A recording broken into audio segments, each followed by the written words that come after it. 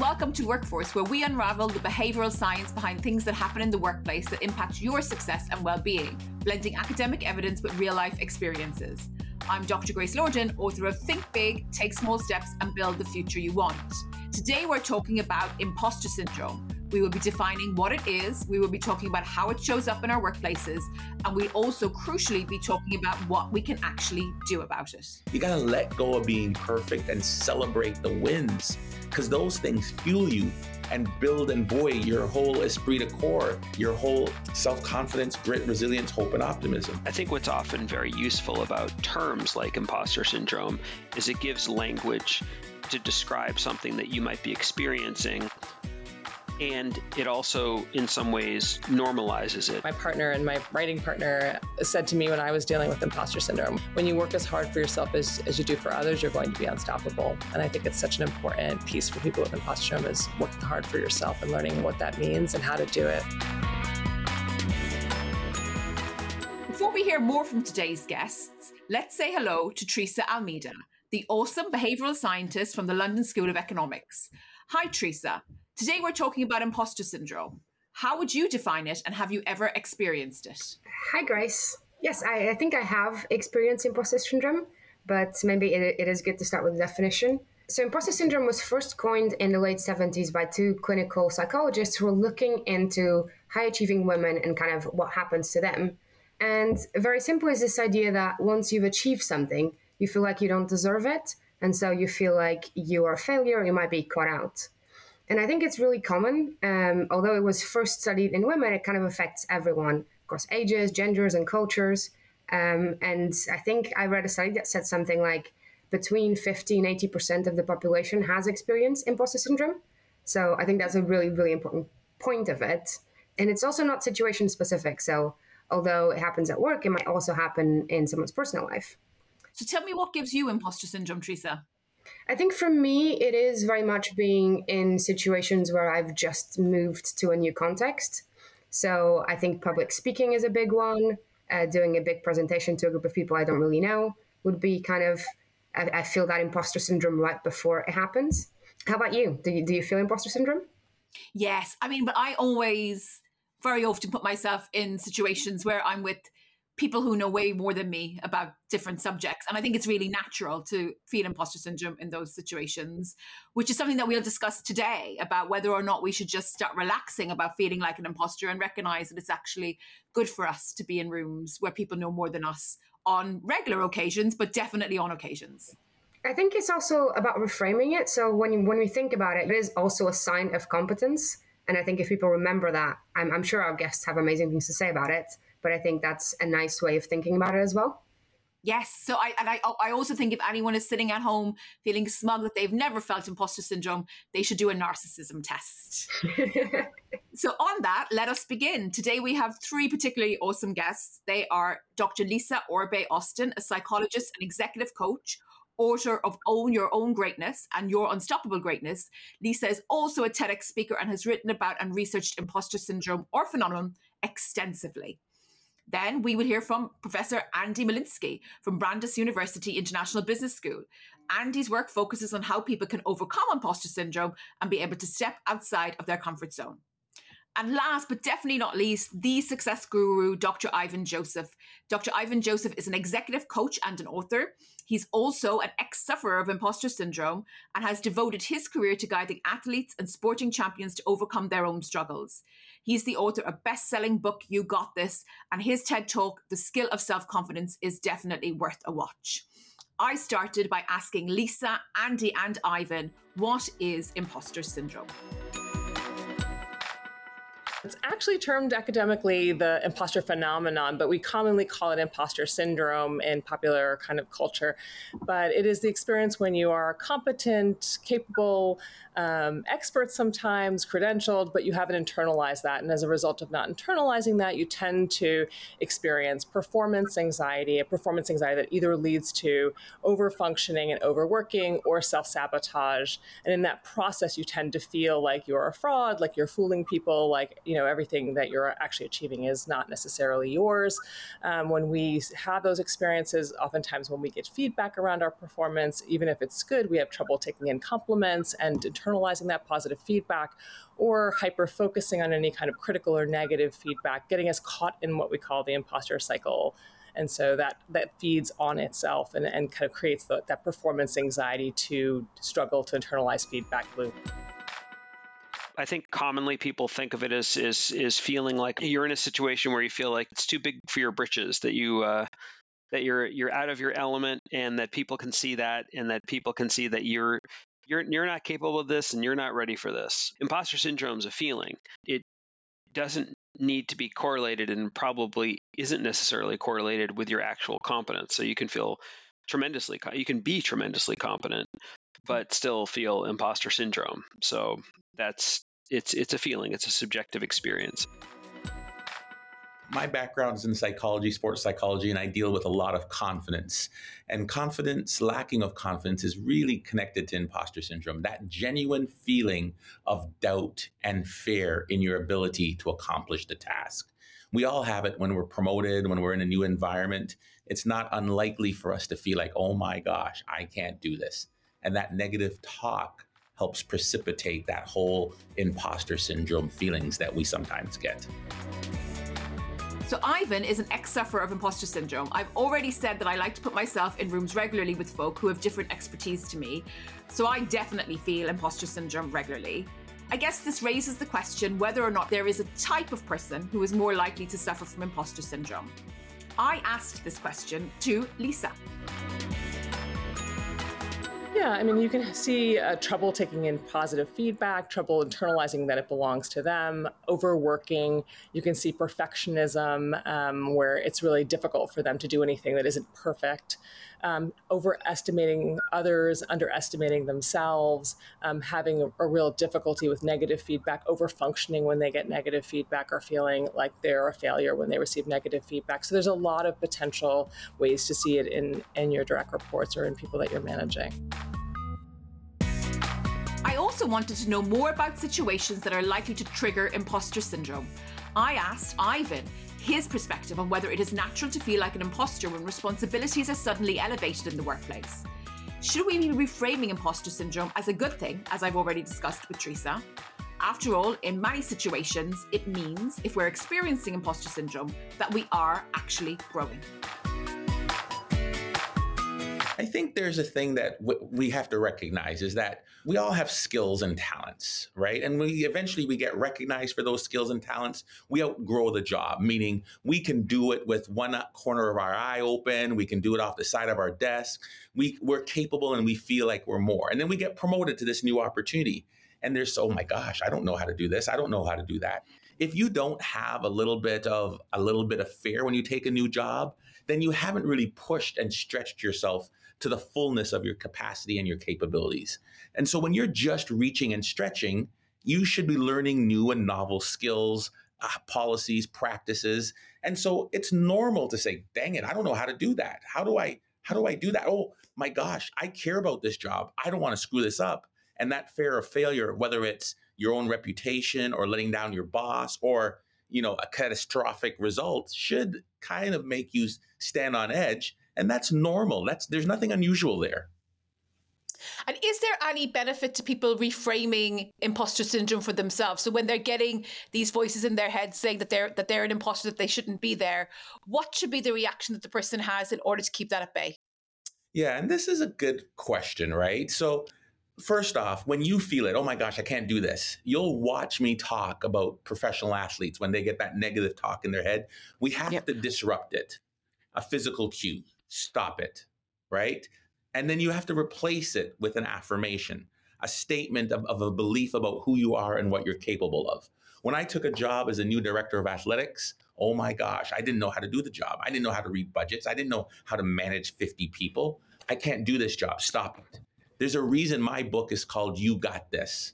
Mm-hmm. This was my centering exercise. Clap twice, rub my fingers together, replace it with an affirmation. You got this. I can learn anything. Nobody outworks me.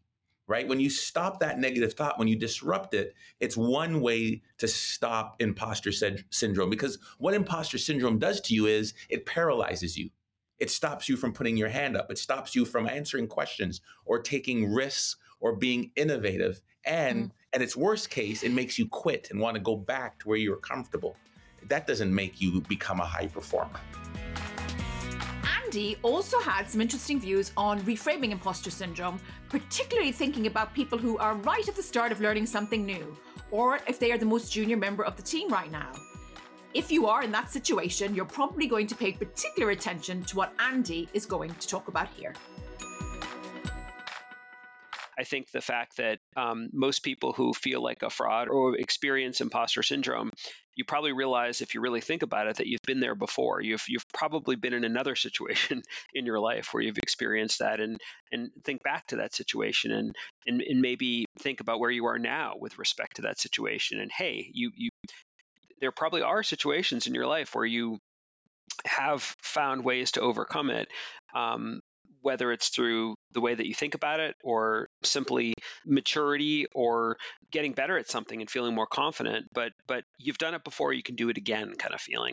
Some people like to think about the benefits of imposter syndrome, or at least the benefits of being a novice. Let's say, not the benefits necessarily of imposter syndrome, but imposter syndrome is typically for people who are new at something, right? Or don't have a ton of experience or confidence or expertise at it, which means that you're a novice. But and imposter syndrome is one of the downsides of being a novice, but there are upsides of being a novice. You come to something fresh and new, and you might have a different perspective than other people, and maybe that's the best time to get really cool insights about something. You can maybe see something as a novice that other people who are steeped in something might not be able to see it, or ask those, sort of like a kid who asks those naive but really poignant questions.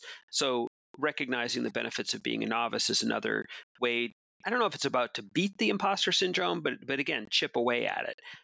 So that's sort of the idea of embracing your beginning, your sort of beginner status, let's say. That's another way of thinking about it.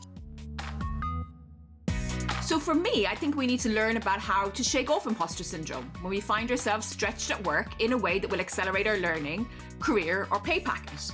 But what about those occasions where a person feels like an imposter and they are pretty sure the people that are around them are setting them up to feel exactly those negative emotions? How can I know if the imposter syndrome is for me to work on, or if it's caused by my colleagues' behaviours? Let's hear more from Ivan.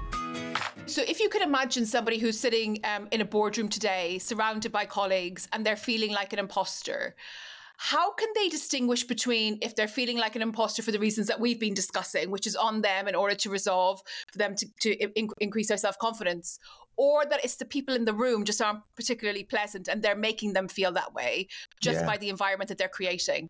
Oh, this is a good question, because I've been in that situation, right? Me too. So sometimes there's going to be, especially people who are from underrepresented populations. You might be in a room and you're feeling like, oh my God, people are looking at me and think I'm only here because I'm a woman, or I'm only there because I'm a Black man, or you're only there because I don't know why you're here. You know the boss, right? And those things are real. But I'll say always, I start with, what do I know and what am I capable of? And I look for a pattern of behavior, right? If I keep putting my hand up and nobody's looking at it, if I keep making ideas and nobody's hearing them, but as soon as somebody else makes the same contribution, then they're like, wait, that's a great idea, right? Once is there, I discard it. Twice, I'm like, it got my eyebrows perked up. If there's 3 times where this action of what I'll call marginalization, or putting me in the corner, or kind of discarding my input, then I have to recognize that something's not right here. And I'll have that conversation that needs to happen, right? Which is different. Imposter syndrome means you're not putting your hand up. You're not willing to open up your voice, right? You're not doing that. There's a difference between somebody shutting you down and you being afraid. So what can be done about imposter syndrome? Let's see what today's guests think managers can do to tackle imposter syndrome in the workplace.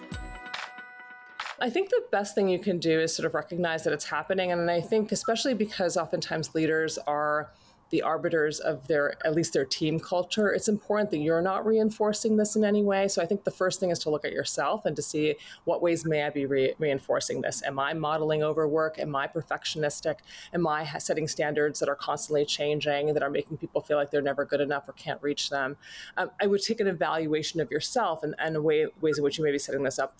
And then after you've done that and corrected anything that may be going on in the culture, I think it's then important to be able to say to a direct report, I think you may be struggling with this, and it's a real thing, and it's overcomable, and you can deal with it. I worry for you because you're so fantastic and you're so great, but you have trouble seeing that. And that affects the way you function and work potentially. And I think, pointing them in the direction of resources can be very helpful. I think oftentimes, as an executive coach and a psychologist, I see that the first person that ever said this to my clients is a manager. And so a manager is often very important in that. But I think the emphasis of how much you value them, how good you think that they are in the work, and that this is really a struggle that actually may make them even better, I think is an important piece of the conversation. You're actually the first person who has ever related it to perfectionism. And it makes a lot of sense. It makes a lot of sense that if I'm feeling an imposter, I'll probably have tendencies towards perfectionism. But equally, if my manager is a perfectionist and demanding that level up from me, that I'm much more likely to go that road. Yes. Yeah. There's a couple different types of leaders that really can trigger imposter syndrome. Perfectionistic leaders are one of them. Erratic leaders are another. So one that is like, loves you one second and hates you the next. Yeah. That can be really hard because we're often also people pleasing. And so this vacillation can be very confusing to us. And we're constantly then looking to kind of get that people pleasing piece. Managers who are very uncomfortable in their positioning. So anxious leaders who feel like, I don't know if I deserve this. So they're very micromanaging of their direct reports, very concerned about how their direct reports show up and how that's a reflection on them. So prove it to me managers who are like, you're only as good as your last project. Yeah. These could all really set up the dynamic. So I think it's really incumbent upon managers to think about the way they're leading and how they may be reinforcing and triggering this in their direct reports. So yeah, it depends. It depends on a lot of things, on the personalities involved, the relationship of the people involved, the tasks that we're talking about. But if I'm a manager, just to play with the idea, if I'm a manager and I recognize that someone does have imposter syndrome, I would want to try to set them up for success. I would want to try to build their confidence. I would want to try to be in touch with them and ideally actually develop a strong and trusting relationship with them. I think that's probably the most important thing, that you're not going to be able to help someone cope with or overcome the imposter syndrome unless you have a solid, trusting relationship. Teresa, we have heard from Andy, who has covered trust between managers and colleagues. We've also heard from Lisa, who put a particular emphasis on perfectionist managers triggering imposter syndrome among their teammates. What are your top tips for managers in helping their team overcome imposter syndrome? I think it's interesting to go back to Ivan's point around situations where you feel like an imposter because people are making you feel unwelcomed. And I think thinking about that, there is kind of a self-fulfilling prophecy that if you feel like an imposter and then you don't see anyone like you, or you're kind of facing microaggressions, then managers should work extra hard for those people to either remove kind of those barriers and remove the examples of microaggressions in the workplace, but also to increase representation. I think for me, that's something that links to diversity, links to a lot of the other topics we've spoken about. And then the other thing I would say is around the idea of being a bit more transparent. I think I mentioned this in almost every episode, but I like the idea of celebrating people's successes and giving them evidence. So I think if you just tell someone you've done a great job and they feel like an imposter, they won't believe it. But if you tell them you've done a great job in X, Y, and Z, they might be a little bit more likely to take that in. And also, I guess, share your failures so that people know that sometimes you're not always succeeding. Sometimes you're also failing. Yeah, no, I like your tip about the manager giving disconfirming evidence on imposter syndrome. So not simply sitting down and labeling somebody as having imposter syndrome, but picking it up and taking the action to pay attention to what they're producing and to give that to them as disconfirming evidence. And I also like the idea of the manager being the hype buddy. They're the ones who are telling their colleagues that they've got it, that they don't need to worry, that they're going to smash it. And actually, if they do a bad job, because people will fail and people will make mistakes and people will fluff up, But if they do a bad job, letting them know that's part of life, that's part of the learning curve, and being really forgiven in that domain. And I think that builds trust. So we've heard from Teresa and the guests about what managers can do to help their teammates overcome imposter syndrome. Now let's hear more from Lisa about what organizations can do in terms of changing their structures and pulling levers in order to make sure that at an organizational level, imposter syndrome is less likely to occur. Yeah, this is all about our second book. Our second book was all about sort of the organizational systemic issues and culture issues. So the number one thing I think is really about psychological safety, and really creating environments and cultures where people can be different and people can actually bring their whole selves to work, and they can bring up conflict and they can bring up disagreement, and it's safe to do so, that we are not of one thought and one mind. That really troubles me in organizations, and it's very popular as a zeitgeist kind of like philosophy around culture. But I really think it's really important to have sort of like really challenging experiences where you can be challenged in the workforce. I also think it's really important to make sure that we are able to tolerate difference in the workplace. So DE&I structures and processes and people who are there to kind of advocate for that become really important, so that people are being seen in their whole entire selves and people are watching for that in the culture. I do think it's really important people get management and leadership training. So many managers do not get trained on how to manage, and they manage sometimes in very dysfunctional ways under stress. And so I do think it is important for you to be trained to be a manager, and for that management training to be ongoing, and for people to be actually watching your leadership style and actually giving you feedback and coaching around it in case it is toxic and problematic. So when I think about imposter syndrome and imposter syndrome that's imposed by a manager or other colleagues, I usually think about ego and people who aren't willing to hear other people's perspective necessarily. I would imagine that an egotistical manager is also most likely to force conformity. So that means that there's people in the room who have brilliant ideas, they're not necessarily getting heard, leading them to be more likely to experience imposter syndrome. Everyone needs to think like a particular manager with high ego to get ahead. And these particular managers will also be more likely to hire their friends. In this environment, I would bet good money that diverse colleagues will more often feel like imposter syndrome as compared to people who are like the manager. And this is a topic I'm really interested in, so I explored it with detail with Lisa. I do think also dealing with toxicity in your culture immediately and directly is incredibly important. There are so many open secrets in organizations where someone's incredibly toxic and they're being put up with because they bring in the numbers or they're doing well for the organization, but they are terrible. And so I do think like a leader does have a lot of responsibility here, besides the bottom line, which is oftentimes their focus, to really focus on the ways in which their culture is becoming problematic for people to not feel like they belong and not feel like they're good enough. And oftentimes, look, organizations can benefit from imposter syndrome. And so that's probably why they don't change these things, because people work harder, people work longer, people will commit to the organization beyond committing to themselves more than oftentimes you care about the org. And that's hard. So something I think that you've kind of hinted at is conformity. So, within organizations, if people are forced to conform when they have these diverse perspectives, it can be very hard for the organization. And you'll know that there's such a large research body that talks about code switching and how exhausting it is for people, and it deteriorates well-being and causes people to quit. Yep.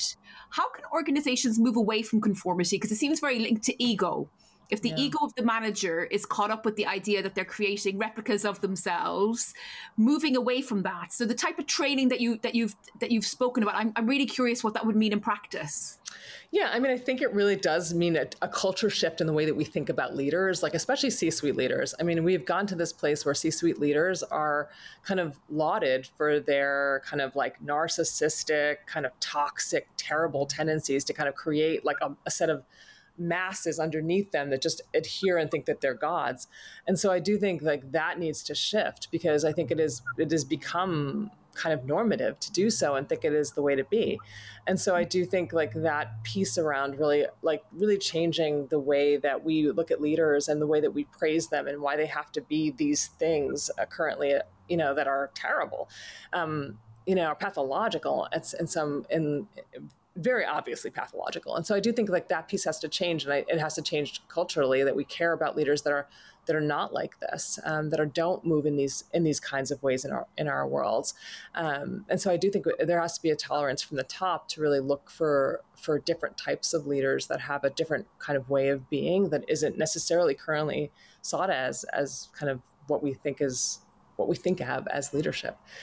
So I do think that is something I'm really concerned about and think that is moving in the wrong direction. And I want to make sure, I'm trying to work with my leaders to kind of be different, the leaders that work with me. But, it's something that I think that is deeply, deeply problematic, and it needs to shift from the top down, because I do agree with you. It is sort of, conformity is being pushed in a way that is anti this kind of model or idea.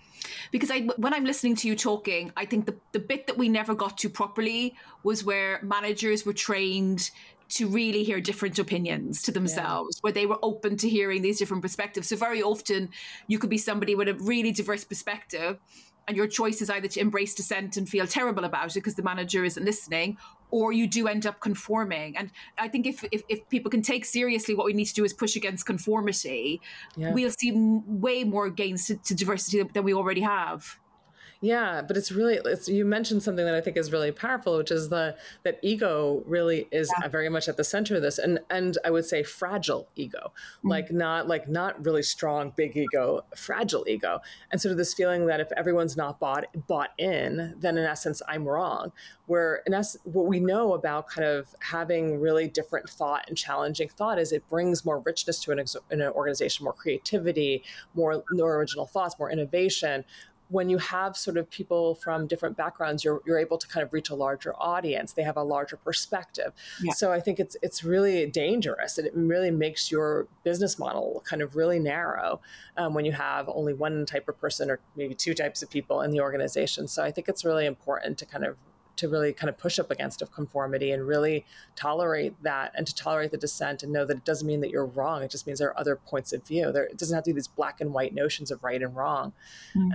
It's very much very connected to imposter phenomenon, because in essence, what we often try to break is this idea of good and bad, right and wrong, black and white thinking, and really help them embrace the gray of the middle, which is really mostly where we kind of operate from, hopefully, if we're in a healthy place. So what can people do to combat their imposter syndrome? Right at the beginning of this episode, you heard me talk to Ivan, who recommended interrupting negative talk cycles that were related to imposter syndrome. I noticed when he was giving examples of interruptions, he said, "You got this." He also said, "I outwork everybody else." I wanted to ask him more about this particular use of language. Yeah, I think when you have to recognize is that, my affirmation, right? Nobody outworks me. I can learn anything. Weren't statements like, I can be the smartest guy in a room, or I can be a millionaire. What I'm talking about are actions and behaviors that I can be responsible for. I can be the first there. I can be the last to leave. I can read this policy book from one end to the other, and I can read it again. What I want to make sure, it's the thing what you call showing up for yourself, is being responsible for your behaviors and actions that will drive you to success, right? You didn't hear me say, I will be the best person in this job tomorrow. That's unrealistic, but it's like, I can do hard things. And I remind myself that when things are tough and hard, it wasn't about immediate success. It's about, what am I in control of? So for you, mantras should be either linked to an action, so something that I can take and I can see myself taking, or a behavior, or linked to something that has happened in the past. So I've already learned hard things. This is something else that I can do. Yes. And here's the science behind those three affirmations. Okay. So Sonia Lubomowski, 2006 Harvard study, your readers can Google, or your listeners can Google them. If you use 3 affirmations a day and you're in the marketing world, you're 17% more productive in the material that you're putting out there. 3 affirmations a day if you're in the analytics and the problem solving world. I got to find a needle in the haystack. I got to figure out this spreadsheet or this process or this diagnostic.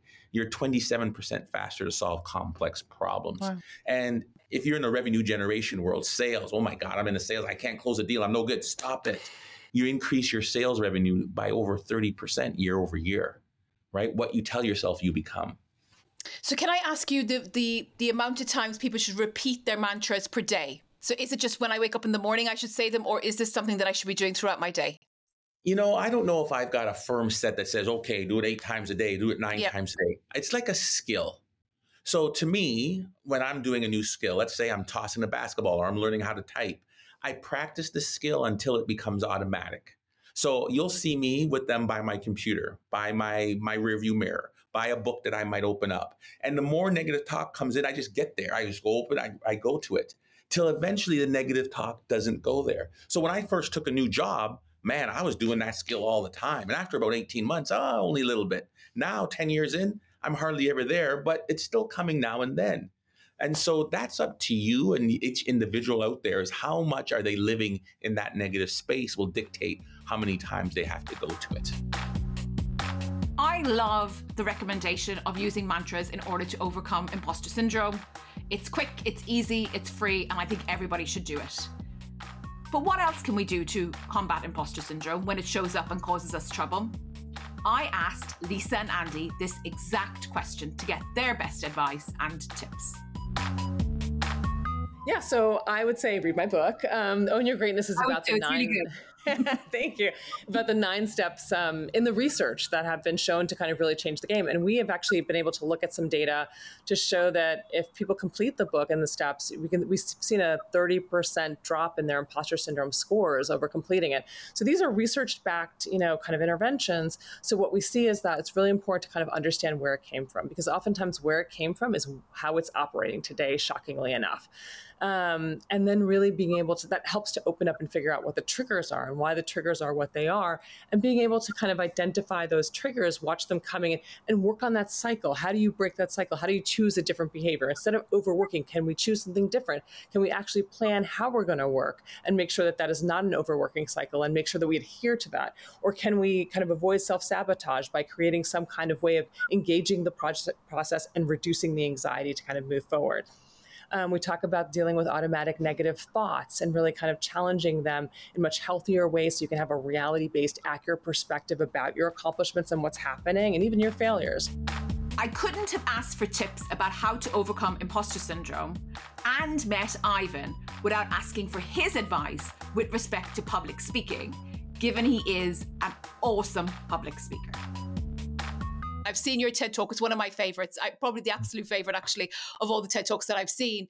But over and over again, public speaking is a place where many people suffer from imposter syndrome. So what's your advice for somebody who has that invitation to give a TED Talk or do some other big public speaking event and just doesn't want to do it, even though it's good for them? Well, so my TED Talk has 28 million views. I know. You know that I was scared crapless in that TED Talk. In fact, if you listen to that TED Talk with a careful eye, you'll see I bumbled the very definition of the word I was speaking on. So here's my advice. You're going to speak and you're going to make mistakes. You're going to screw it up, but it will still be amazing. Let go of that fear. That's about the outcome, right? You're trying to be perfect.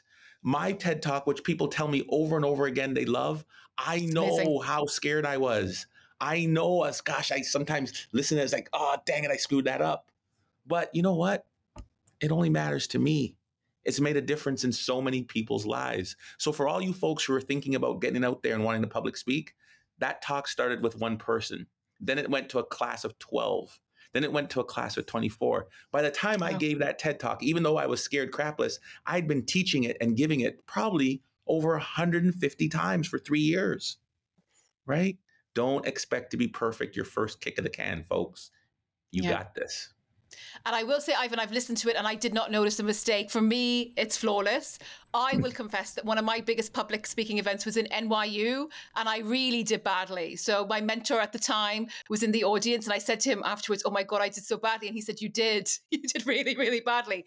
But I think the key was to do it again. And that wasn't something that kind of stopped me. So even if you're not as fantastic as Ivan, on the first go, and I really, really mean that. Even if you do it and it doesn't necessarily work out, there's other talks and people forgive you. I think people don't hold it against you if you make one mistake.